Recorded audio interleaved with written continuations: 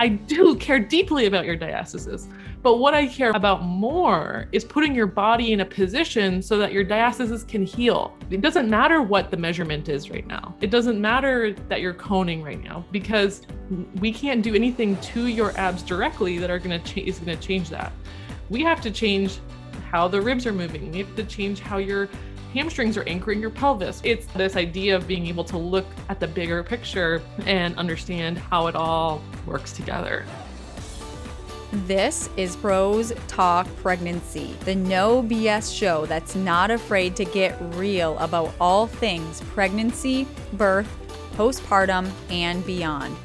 I'm talking with visionaries and game changers who are challenging the status quo and changing the world one pregnancy and one birth at a time. I'm Lindsay McCoy, mom of 4, lover of the mountains, seeker of knowledge, exercise physiologist, birth doula, and childbirth educator. Basically, I'm an all-around pregnancy and birth nerd. My passion is making pregnancy, childbirth, and recovery better, and empowering professionals and families alike. Are you ready? Let's go. Let me paint you a picture. You give birth. You have your amazing newborn or newborns. And now your newborn is assessed, you're assessed. They make sure that you are both healthy before they send you home. Your bleeding is assessed, you're taught general baby care and how to feed the baby, and then you're told to take it easy, we'll see you at 6 weeks. Now your 6-week visit is here. You are generally assessed, it usually takes pretty quick, 5 to 10 minutes, and then you're given medical clearance to resume exercise. So, hey, don't exercise for 6 weeks, don't move, take it easy, to go for it. Now, is this really what's best for our recovery from pregnancy and birth? Why is it so different than any other big physical event?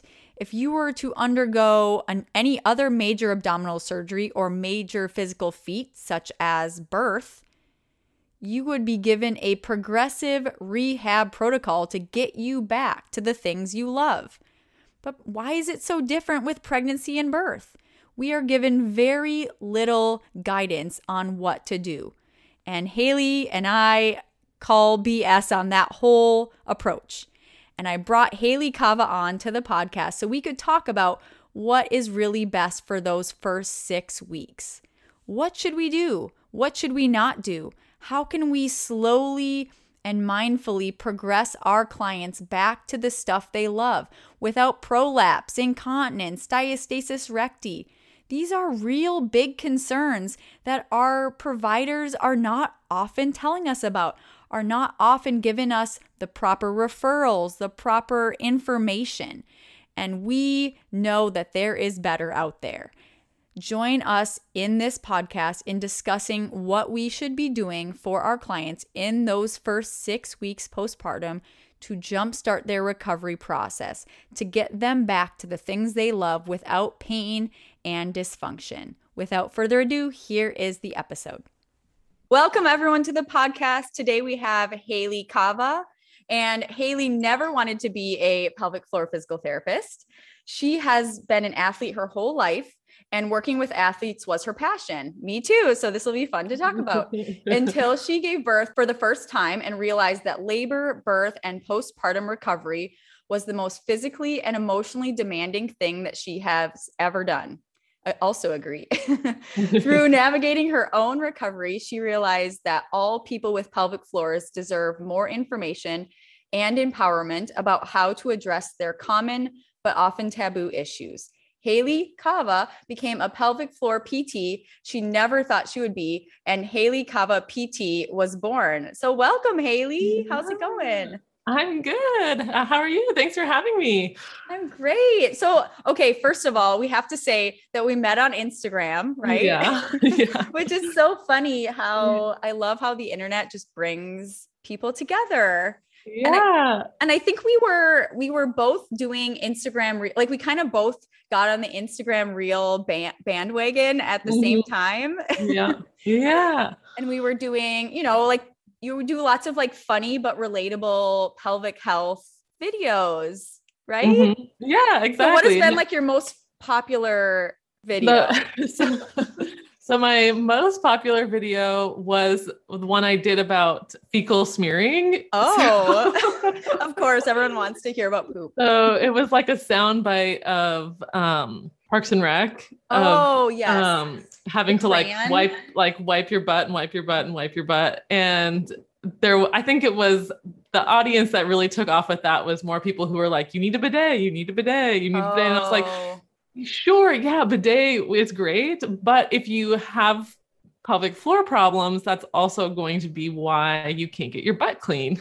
that is good for people to know. Yeah. I mean, And that it is a sign. It's a sign that yeah. that something's going on. And so yeah, that had like 3 million Oh plus my gosh, views. that's so funny. Well, here's the thing, because so that brings us into a very important topic, which is we like to address the symptom, right? We like to say you have pelvic floor issues, do Kegels, you have fecal smearing, get a bidet, you have diastasis recti, engage your core 1 million times a day. And it's not necessarily maybe the best approach. Yeah, or looking at the whole picture. Yeah, exactly. yeah, exactly. So so today, first let's hear, so we heard you were an athlete. I want to hear more about that. Like what, Yeah. So obviously I had this similar experience of like going through pregnancy and realizing as an exercise science person, like this is not really talked about. This is not really supported well. And, you know, like athletes, you know, you get an injury and you have this whole protocol, or you train for this sport in a very specific way. And then you probably, I'm assuming you got a similar experience to me as like, well, pregnancy is such a demanding thing. Why are we not? Yeah, absolutely. So tell me about that. Yeah. So I think there's so much like fear around pregnant people. So Totally. even so before I was pregnant the first time, I'd always be a little bit nervous if I had like an orthopedic patient who was also pregnant, just because you don't want to do anything that's like, you don't want to hurt anybody. You don't want to hurt the baby. Yeah. And when you don't know, it is really kind of scary. So people are maybe a little bit gentler. And then that gives that pregnant person this feeling like, oh, I have to take it easy. I have to, rest. And then when I was pregnant, so I practice as my overarching practice is rooted in postural restoration. Which is just a subspecialty of physical therapy that gives you a framework to assess the whole body. And so I was practicing this in my first pregnancy, and some of the techniques we do are fairly aggressive on the rib cage. So getting the ribs really moving to optimize the diaphragm function. And so good. And so then when I was pregnant, I was like, press on those ribs, man. The ribs are so important. I don't want to be, I feel so much better when I can get my ribs down and I can expand my back and side body and I can really feel my abs properly engage and coordinate. And so that was really eye-opening to how we don't need to be so delicate with pregnant people. And we all, same thing in the postpartum period. We don't need to be so 0 to 60 in that recovery period. We need to approach it like a sports injury, right? Yeah. A post-op day 1 ACL tear, you're doing isometric exercises. You're starting to work on muscles surrounding the knee joint, optimizing gait pattern. And so why are we doing this? Our if people could see us, we're like, yes. Yeah, our pelvic floor stretches like 300 times its resting length. So if you did that to your hamstring, you would get some rehab. It's amazing. And I remember, so I had my first baby in 2007, and there was no discussion from my midwife about anything to do with my core, anything to do with my pelvic floor. And then thinking about that 6-week visit. So I was actually shocked. So, I had the baby, and then I'm in the hospital. They gave me a little bit of like education. It was basically watch this video about how to not shake your baby. Yeah, basically. And like, are you good with taking care of this baby. That's about it. And so I was 21 years old, sent home with a brand new baby. And they didn't really, I mean, they checked my bleeding to make sure my bleeding was okay. But then it was basically like, okay, here you go. And then there was nothing for me. You know, there's baby visits, but there was nothing for me until the 6-week visit. And that 6-week visit also, no discussion on either of those things. I don't even remember. I mean, it's been a while. I don't even remember what was even discussed. And it was probably maybe 5-10 minutes long. Yeah. And the thing that just makes me so upset with that 6-week visit is that the habits and the patterns have already started to become ingrained. Yes. So the changes that you've gone throughout pregnancy, the changes in your rib cage, the changes in your pelvis, the changes in your pelvic floor and core, that is normal part of pregnancy. But we don't want to keep living like we're pregnant. Exactly. Yeah. In the postpartum. And then by 6 weeks, it sometimes has become like our new normal of walking in that more like externally rotated hip position, more rib flare position. And so then if we're just starting at 6 weeks, it is more difficult it's not impossible, but it just means that we're starting from zero versus kind of gradually grading ourselves up. I think there's an opportunity, right? That first 6 weeks, there's so much that could be done. And it doesn't mean just jumping back to exercise, because I will see people say, oh, I got my first postpartum run and they're 2 weeks postpartum, so it's not saying just to start back exercise right away, but gosh, 6 weeks, if like you said, that big stretch. Yeah. This opportunity really to learn about your body and even change habits that predated pregnancy. Right. So, you know, I see these types of patterns and asymmetries and compensations in everyone, not just in pregnancy. They just get exaggerated in pregnancy. Right. Exactly. And so, thinking of it as really like really an opportunity to get better. Yeah, honestly, optimize your healing, like kickstart your healing. So what do you say? What is your ideal way that someone is supporting their body in the first 6 weeks? Like what do you start with and how do you progress? Start with reestablishing thoracic movement and pelvic movement. So via the diaphragm. So that, you know, the diaphragm attaches on the front of our rib cage, domes all the way up, and then attaches on our spine. And it attaches further down on the spine on the right than it does on the left. Okay. And so we have our liver on the right, we have our stomach on the left, our heart kind of presses down on the diaphragm on the left. And so there are built-in anatomical asymmetries that we have that we know that are going to impact how our musculoskeletal system functions and our posture and our alignment.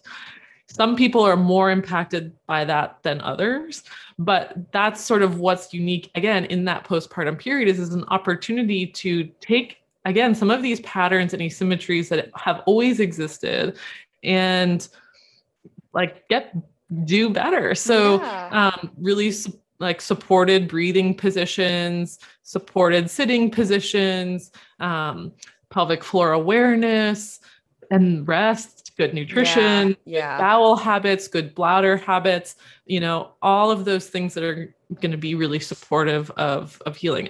My clients, I send them before they have their baby. We usually do like a labor prep visit and then a postpartum prep visit before they have the baby. That's amazing. And you know, the example I give with that is preparing for the wedding and preparing for the marriage. Yes. There's nothing wrong with wanting an amazing wedding or amazing birth, or you should prepare for your wedding and your birth. But like, remember, there's more.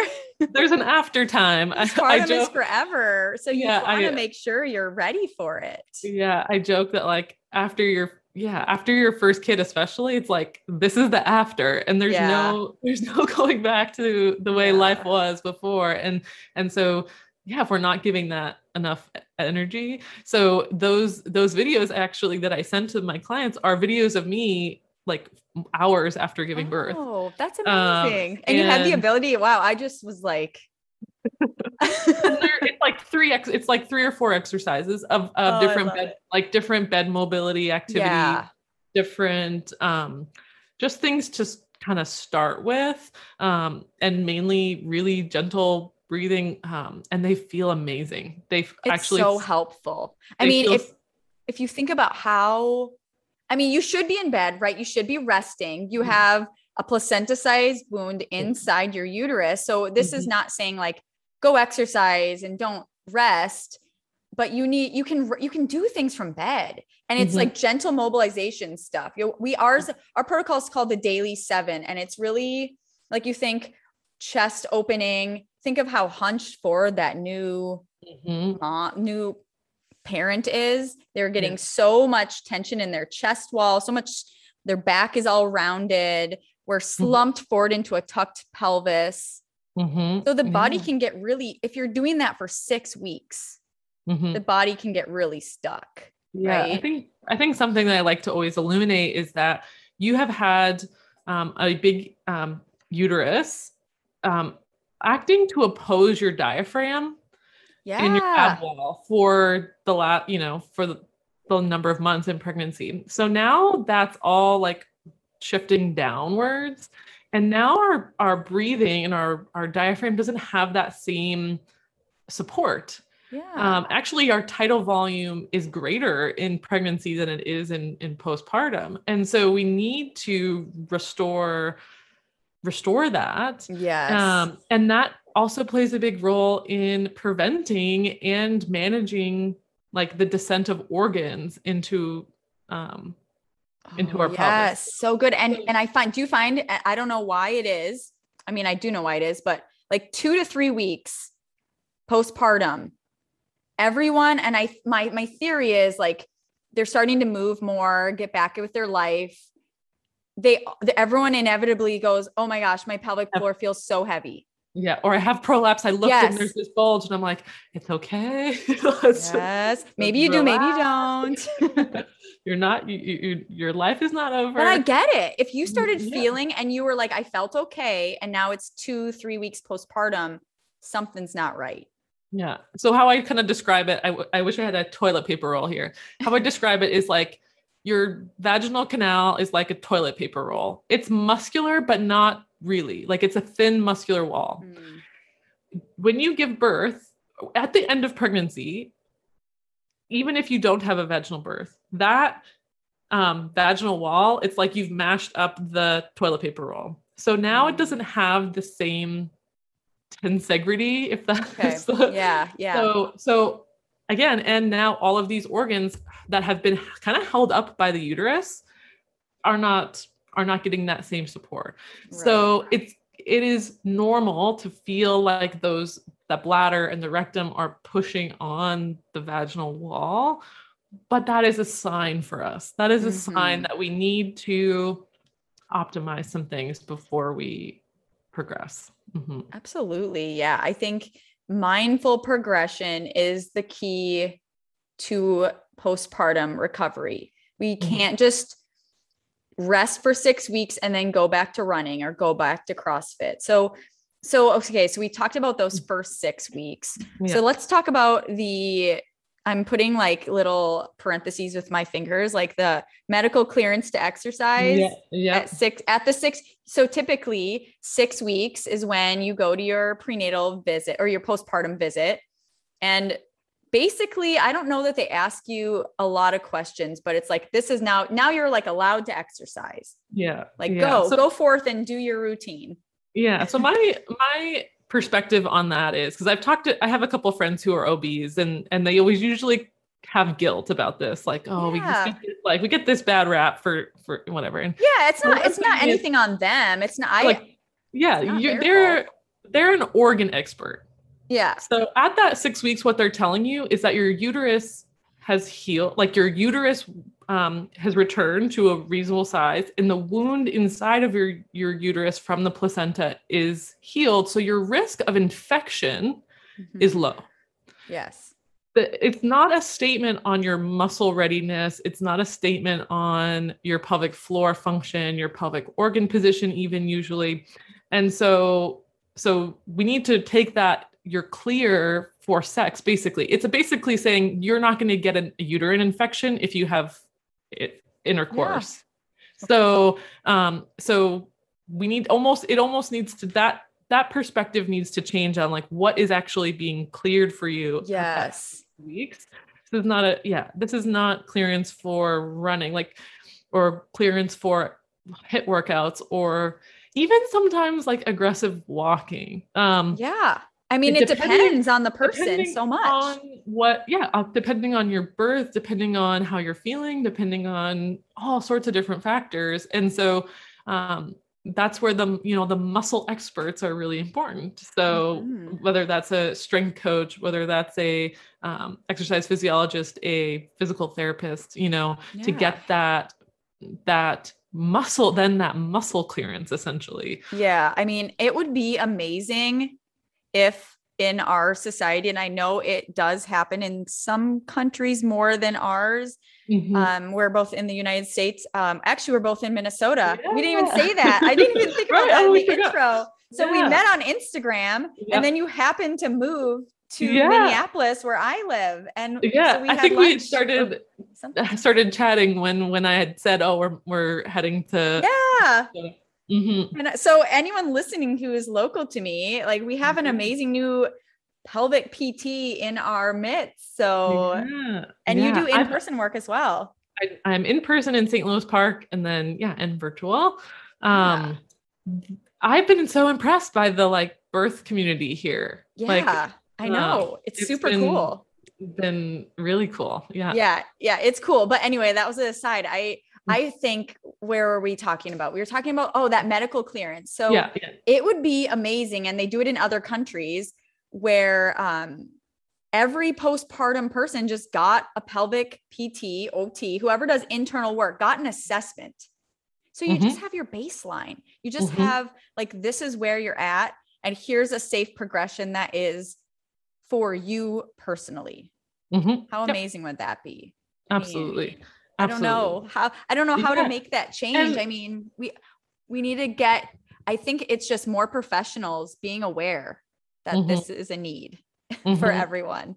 Absolutely. That we want to make it accessible and, and realize when you start looking at the economics of this, as boring as that is, I know the economics of long-term urinary incontinence is crazy. Buying pads the rest of your life, that's thousands and thousands and thousands of dollars. Having surgery, maybe it's for a sling surgery or other procedures for your bladder. We think about the cost benefit, where a couple sessions of physical therapy, relatively the cost is very low compared to the lifelong I know issues. But that's sometimes hard to sell. Preventative medicine is sometimes hard to sell. It is. And we're both preventative workers. Preventing issues during pregnancy is so important, and then helping rehab smartly postpartum. And even if somebody does end up needing surgery for prolapse, it's so much more likely to fail. The surgery isn't right. It's not necessarily going to be the perfect solution for everyone. I always say, if someone's there's nothing wrong with getting a surgery if you need it, but if you can also make sure that your body is optimized, you're going to be able to hold, so to speak, that surgery so much better. Exactly. We know this for every other type of orthopedic surgery. We know ACLs do better when they have prehab and they have rehab. This episode is brought to you by the Body Ready Method, our game-changing, interactive, fully online course for perinatal and birth professionals who want to elevate the way they serve their clients. We teach you how to help your clients prepare their bodies for a more functional pregnancy and efficient birth, and teach you what to do during birth through the lens of birth biomechanics. Gain confidence and new skills to support your clients. Sign up for the waitlist for our next cohort at bodyreadymethod.com. We know when they have early access to physical therapy, anything, anything. and that, or like prevention of joint replacements and all of these things with just a little bit of education, information, and exercise. And so really for me, prolapse being such a pressure mediated issue, yes, if we're not addressing the underlying cause, then it's not going to work, because surgery innately is going to weaken structures, even if we're adding support. The process of how our body responds to surgery is that it's actually, it's a trauma. It's planned trauma to the body. And so if we're not addressing those imbalances, those pressure issues, those back pain, like all of those things, then our outcomes aren't going to be as effective. Yeah. Again, it's looking at the symptom and addressing the symptom and not looking for the cause of the symptom. And I think that we do that a lot in pregnancy too. Like, oh, I have hip pain, so I'm just going to stretch my hip. Like, well, what if you have hip pain because your hip is underworked and you have a different overworked issue? So you need to teach that muscle to start doing its job. I always say, like, you can't stretch somebody and expect it to make someone else do their job. Like all our muscles have a job to do. And if someone's not doing their job, not someone, I don't know. I call my muscles are someone's, I guess. Like if one of my muscles isn't doing its job, this other guy is going to go, well, someone's got to do it. Like I'll do the job, even though it's not my job. So now I'm like overloaded. And I see that in the pelvic floor, and even in the pelvic floor PT world a lot, is that we'll have, say we find painful trigger points in a pelvic floor. What does that mean though? Yeah. What does it mean? Because it's like taking I make fun of Theraguns because I think they're kind of silly, but yeah, I've never tried one, but like you're going to beat the tar out of a muscle. Okay. Or even really aggressive foam rolling. I love a good foam roll, but if we're not understanding the intent, so I want to release this muscle so that I can strengthen the muscles that oppose this pattern, so that then that muscle can kind of stay chilled out. But perpetually having to, use a pelvic wand to release a trigger point in the pelvic floor, perpetually have your therapist release a tight muscle isn't a good long-term solution. It's right. Yeah. And that's how I feel with a lot of body work. And I love body work. I love it. I think body work is amazing. It can help us get relief quicker. But I always say like any body work, I'm thinking like chiropractic, massage, acupuncture, like all the things. There's such amazing tools. But we also have to think about, okay, I'm in the chiropractor for 10 minutes, or I'm getting my pelvic floor release for a certain length of time.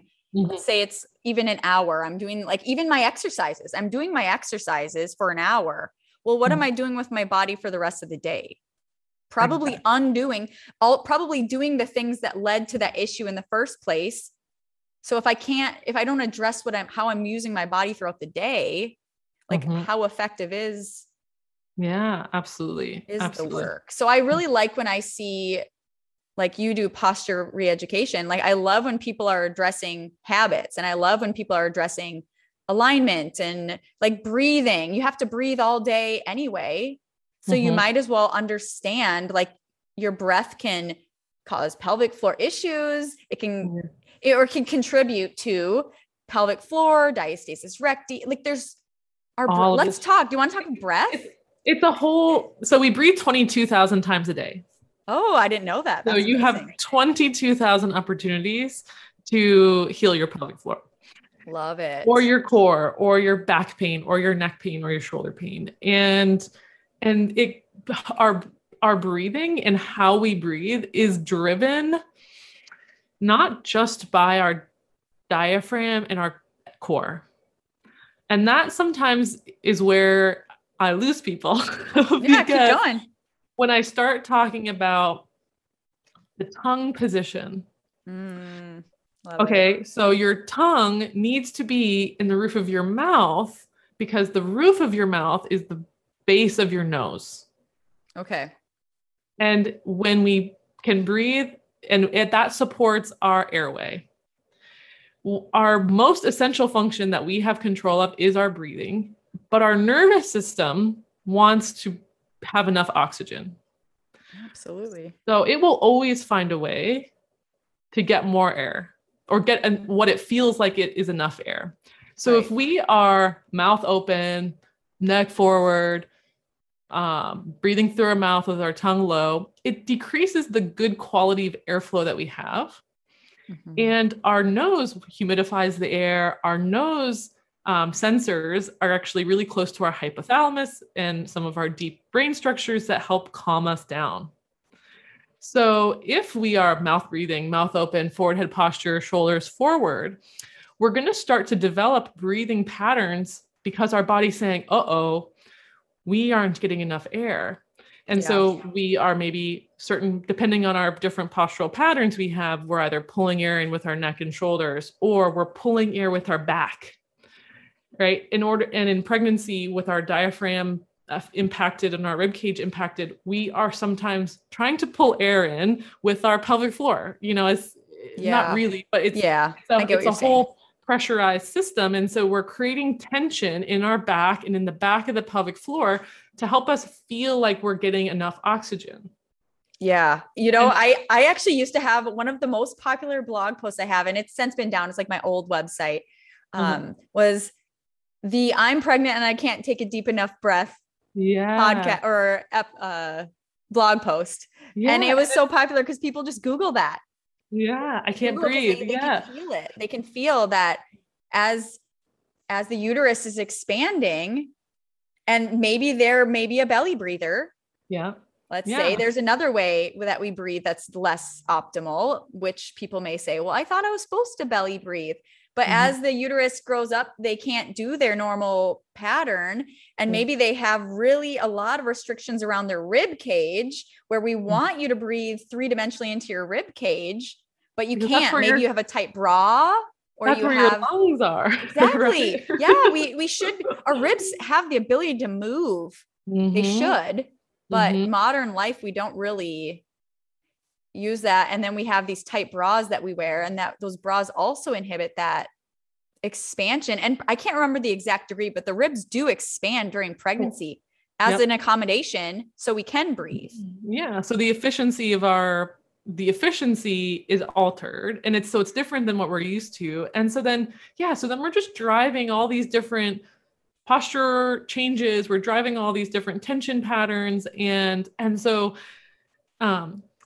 if we're just looking at the pelvic floor, or we're just looking at the abs, it's like, well, hold on. Well, we got to get your head on top of your body, right? And then, or your feet underneath you. And once we're there, then we can talk about your pelvic floor. Then we can talk about your abs.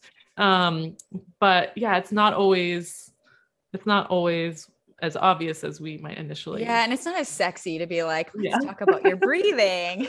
Everyone's like, what? Up to the roof of your mouth. Yeah. I mean, there's so many things. Like, I will address someone's like foot position, and they're like, but I came to you for my pelvic floor. I'm like, well, we can't address the vase.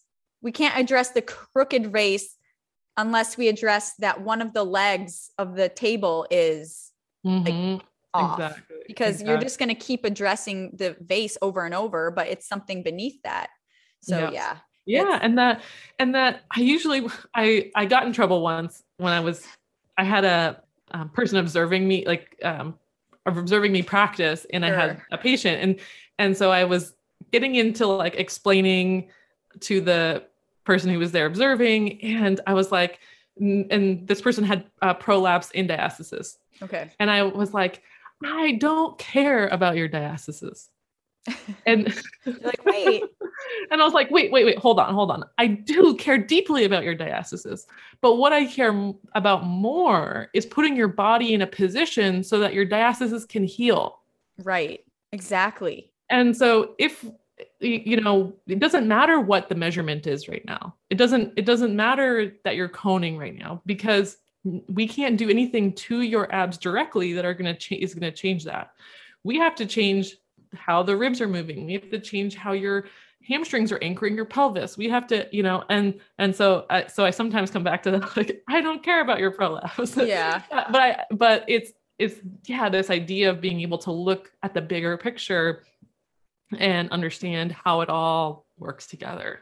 Yeah. I think we're just so used to spot treating. Our society and the medical model is very, like we keep saying, but it's like, they give me, I have this rash, I get this pill, or I have this, and I'm not saying that, thank God we have pills and creams and surgeries. Like, there is a place for all these things. It's just starting to work a little more holistically and starting to understand this idea of the body being connected. So I'm teaching a teacher training right now, the Body Ready method.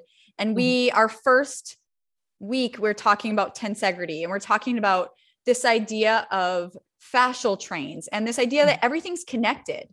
So when I have like something that is showing up, is it Ida Rolf that says it ain't where you think it is? Like, it's never where you see the symptom is not where you should maybe start. Yeah. And I don't even think all PTs get that, or anyone. They're like, when I started working in this industry, I don't know how long you've probably been doing it at least as long, if not longer than me. There was still in the PT world. So I always send people to see a PT along with me. And I would ask them what the PTs would do. And 9 times out of 10, it was take a towel and wrap it around the core and pull the abs together and crunch. Yeah. What's your thought? We're getting better, but it's yeah. I mean, any industry, it just takes a while maybe to like get out of old habits. I think there's this like 80-20 rule. Yeah. And maybe is that 80% are going to, providers are just going to be doing their job, going to work, doing their thing, and they're doing good work. Yeah. It's not that they're not doing good work. And then there's like this other percentage of providers who are like, who are just really, really into it. Like, we're like, the pelvic floor. And super intense. And so sometimes it takes some time to find that provider for you. And I think what's been really cool about the internet, and if we can say that there's been a cool thing about COVID, is that it's allowed those people to be more available to it, no matter where you're at.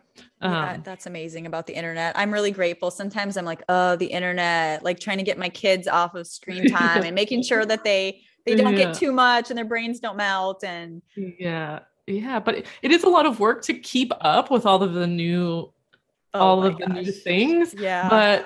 But that's it. It's really exciting. And I think really exciting. Hopefully, through your program and all that, there becomes more of us. There needs to be more of us who are this excited about the whole body. This. Yeah. I think I love the more people that are talking about this online in their own unique way, the better. So I never see like, oh, look at the competition. Oh, bring it on. Bring everyone on. Like, if you're a professional, I don't care if you're a pelvic floor, maybe your thing is hypnobirthing. That's the next interview I have coming up. Oh, nice. I love is hypnobirthing. Like, whatever your unique thing is that you are passionate about, like, put it out there, because the world needs your unique spin on. Yeah. And that's how I feel about the pelvic floor too, and PTs and OTs and exercise people. Like, we're all doing this work, and that benefits the people that we serve, the prenatal, postnatal population for us, like that we love. So I think when I first started this, my husband was reading Infinite Mind. I can't remember what it's called. It's like Infinite Mindset.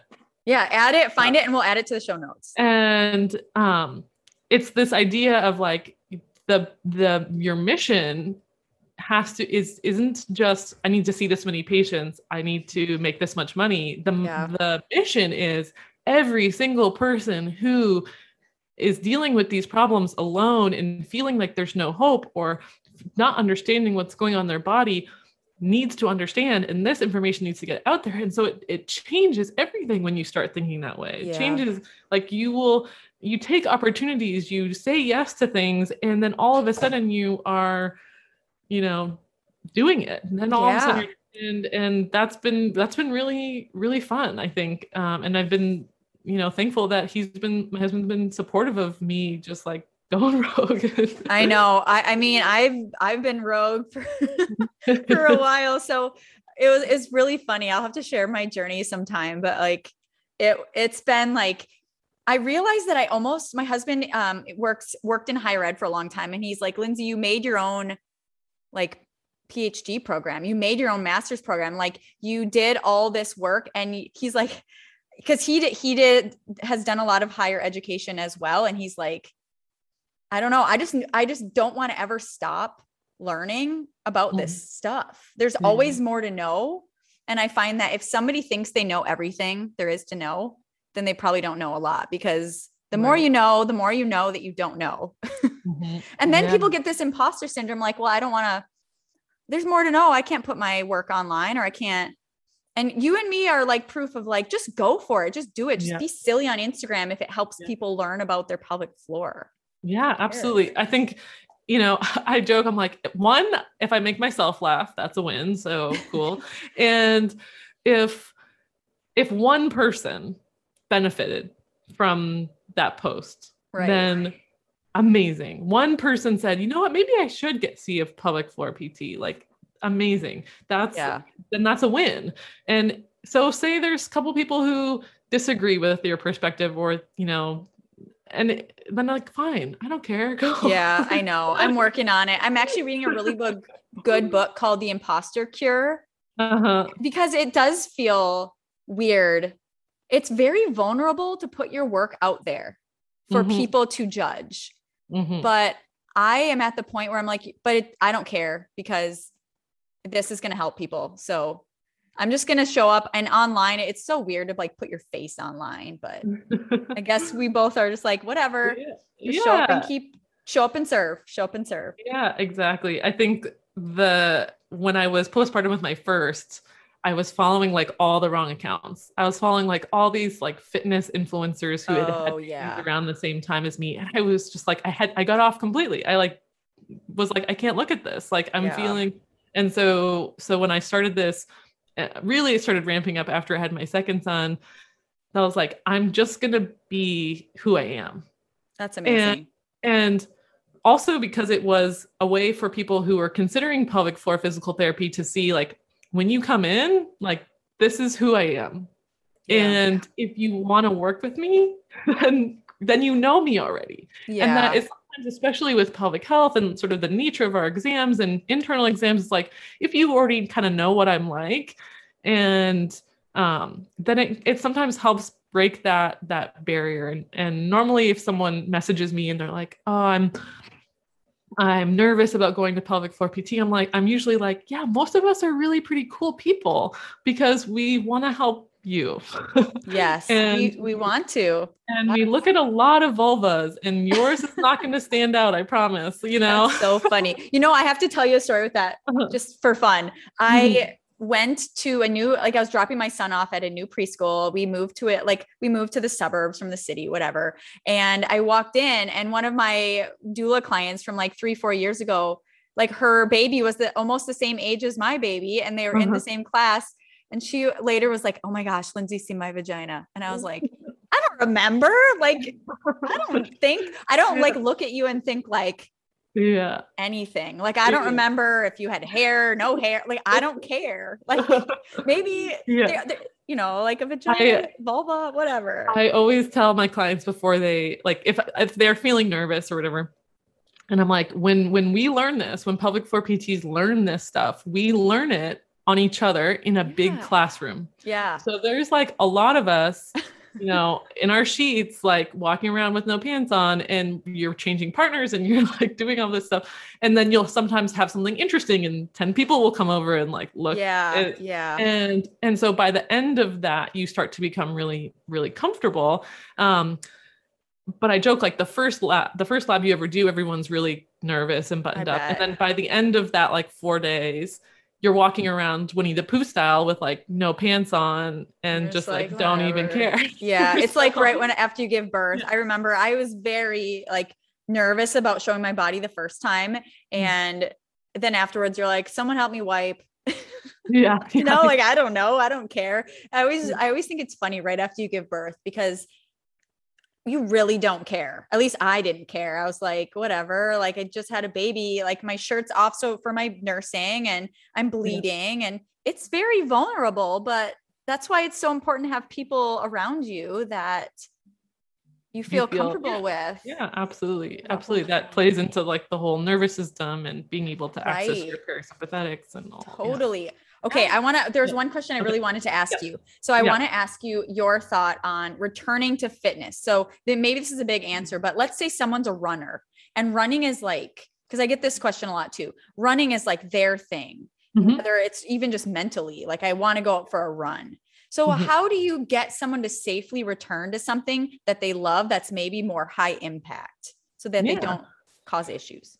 So as a former, athlete, what you ideally, your rehabilitation then from birth is going to immediately incorporate things that are going to help you reach your goal.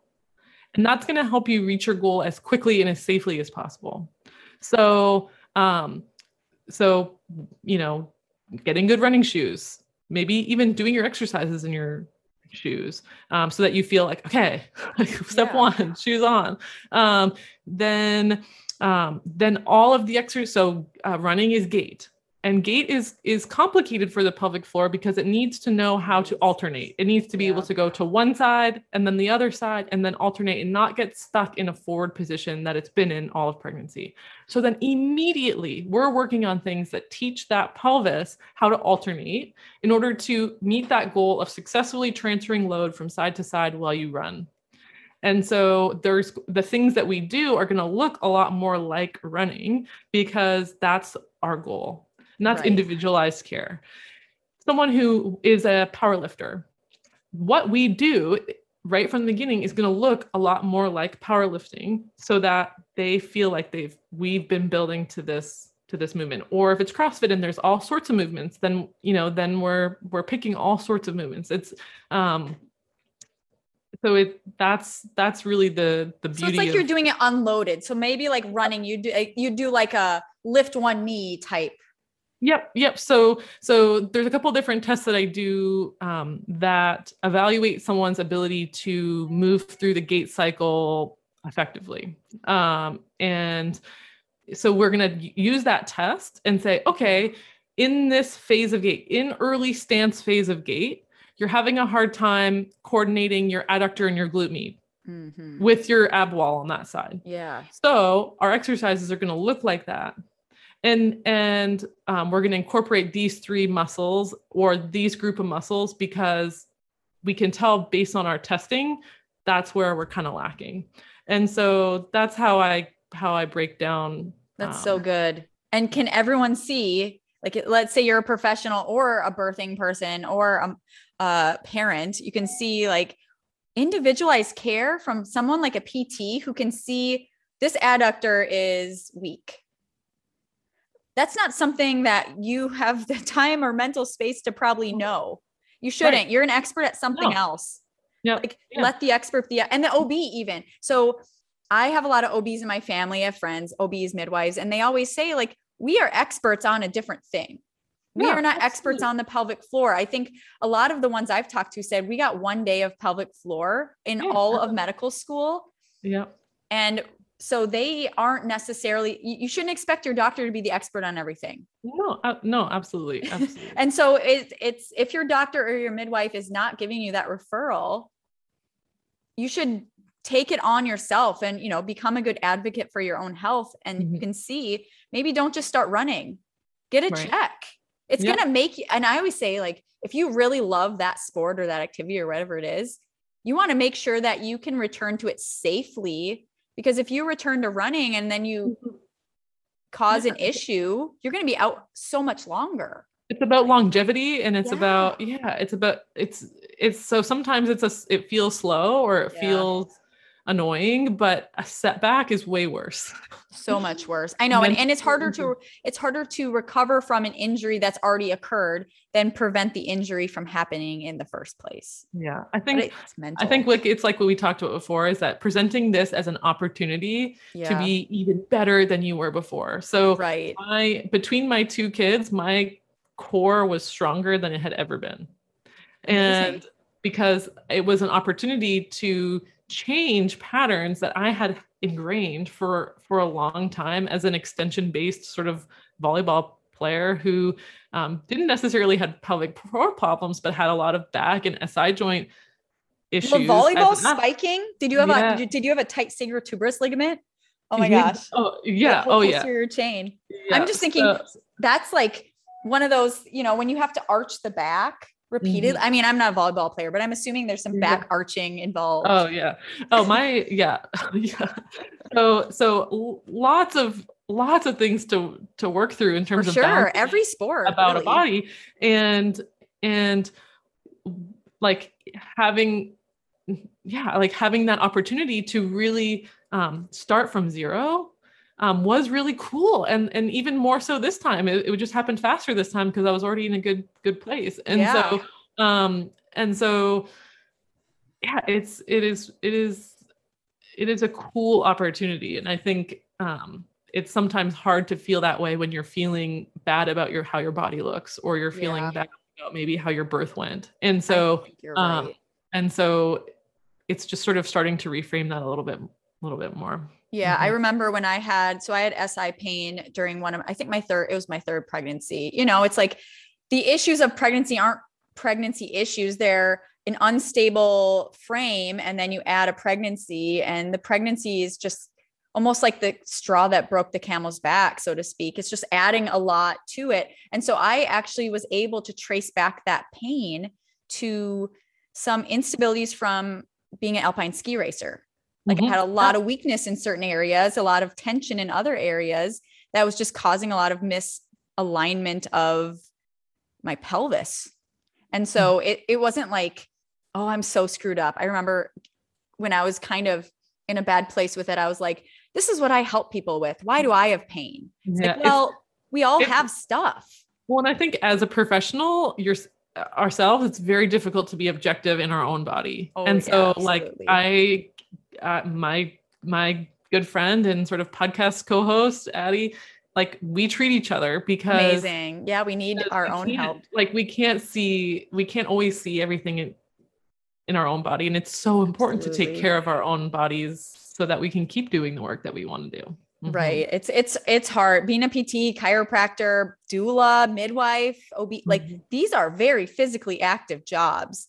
So we're talking about this for, helping your clients get care. But if you're a professional and you're listening to this and you're bending over someone and squeezing their hips or delivering a baby all day, you probably have some stuff that a PT or an exercise physiologist or an OT that you could get support with. And I actually work with a lot of midwives, and midwives are perpetually, I will say this, have perpetual psoas issues because my theory is, and this is, thank God I'm not a midwife. I love the midwives, but I don't want that responsibility of like the safety of the birther and the baby. I'm glad someone else has that, but I think that must come with some like fight or flight. Like you're in this state of your nervous system is in this very hyper aroused state. And that's going to come with some stuff. Yeah. Yeah. I tell people like, it's okay to be in these states. Yeah. It's just not okay to live there. Right. And it's hard to you have to be able to get out of it. Yeah, absolutely. So, this is super fun. And I feel like we could nerd out about the pelvic floor all the time. We'll have to grab some drinks again. Yeah. So tell everyone before we go where they can connect with you best. And we will add all of this to the show notes as well. Yeah. So I'm probably most active on Instagram, and my handle is @HaleyCava-PT.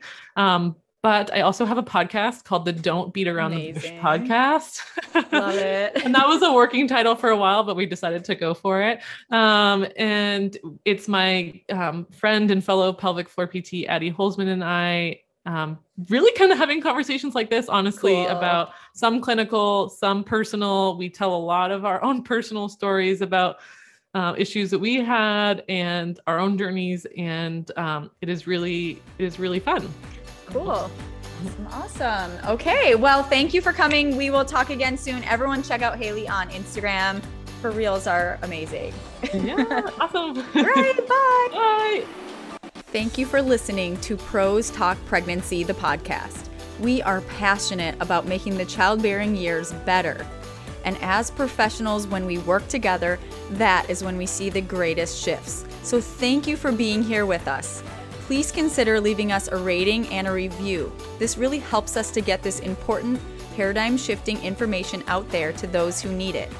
Also, if you are a game-changing perinatal or birth professional, or you know someone who is and would be interested in coming on the podcast, we want to hear from you. Please reach out at podcast@bodyreadymethod.com. As always, I am so honored to be here with you. See you next time.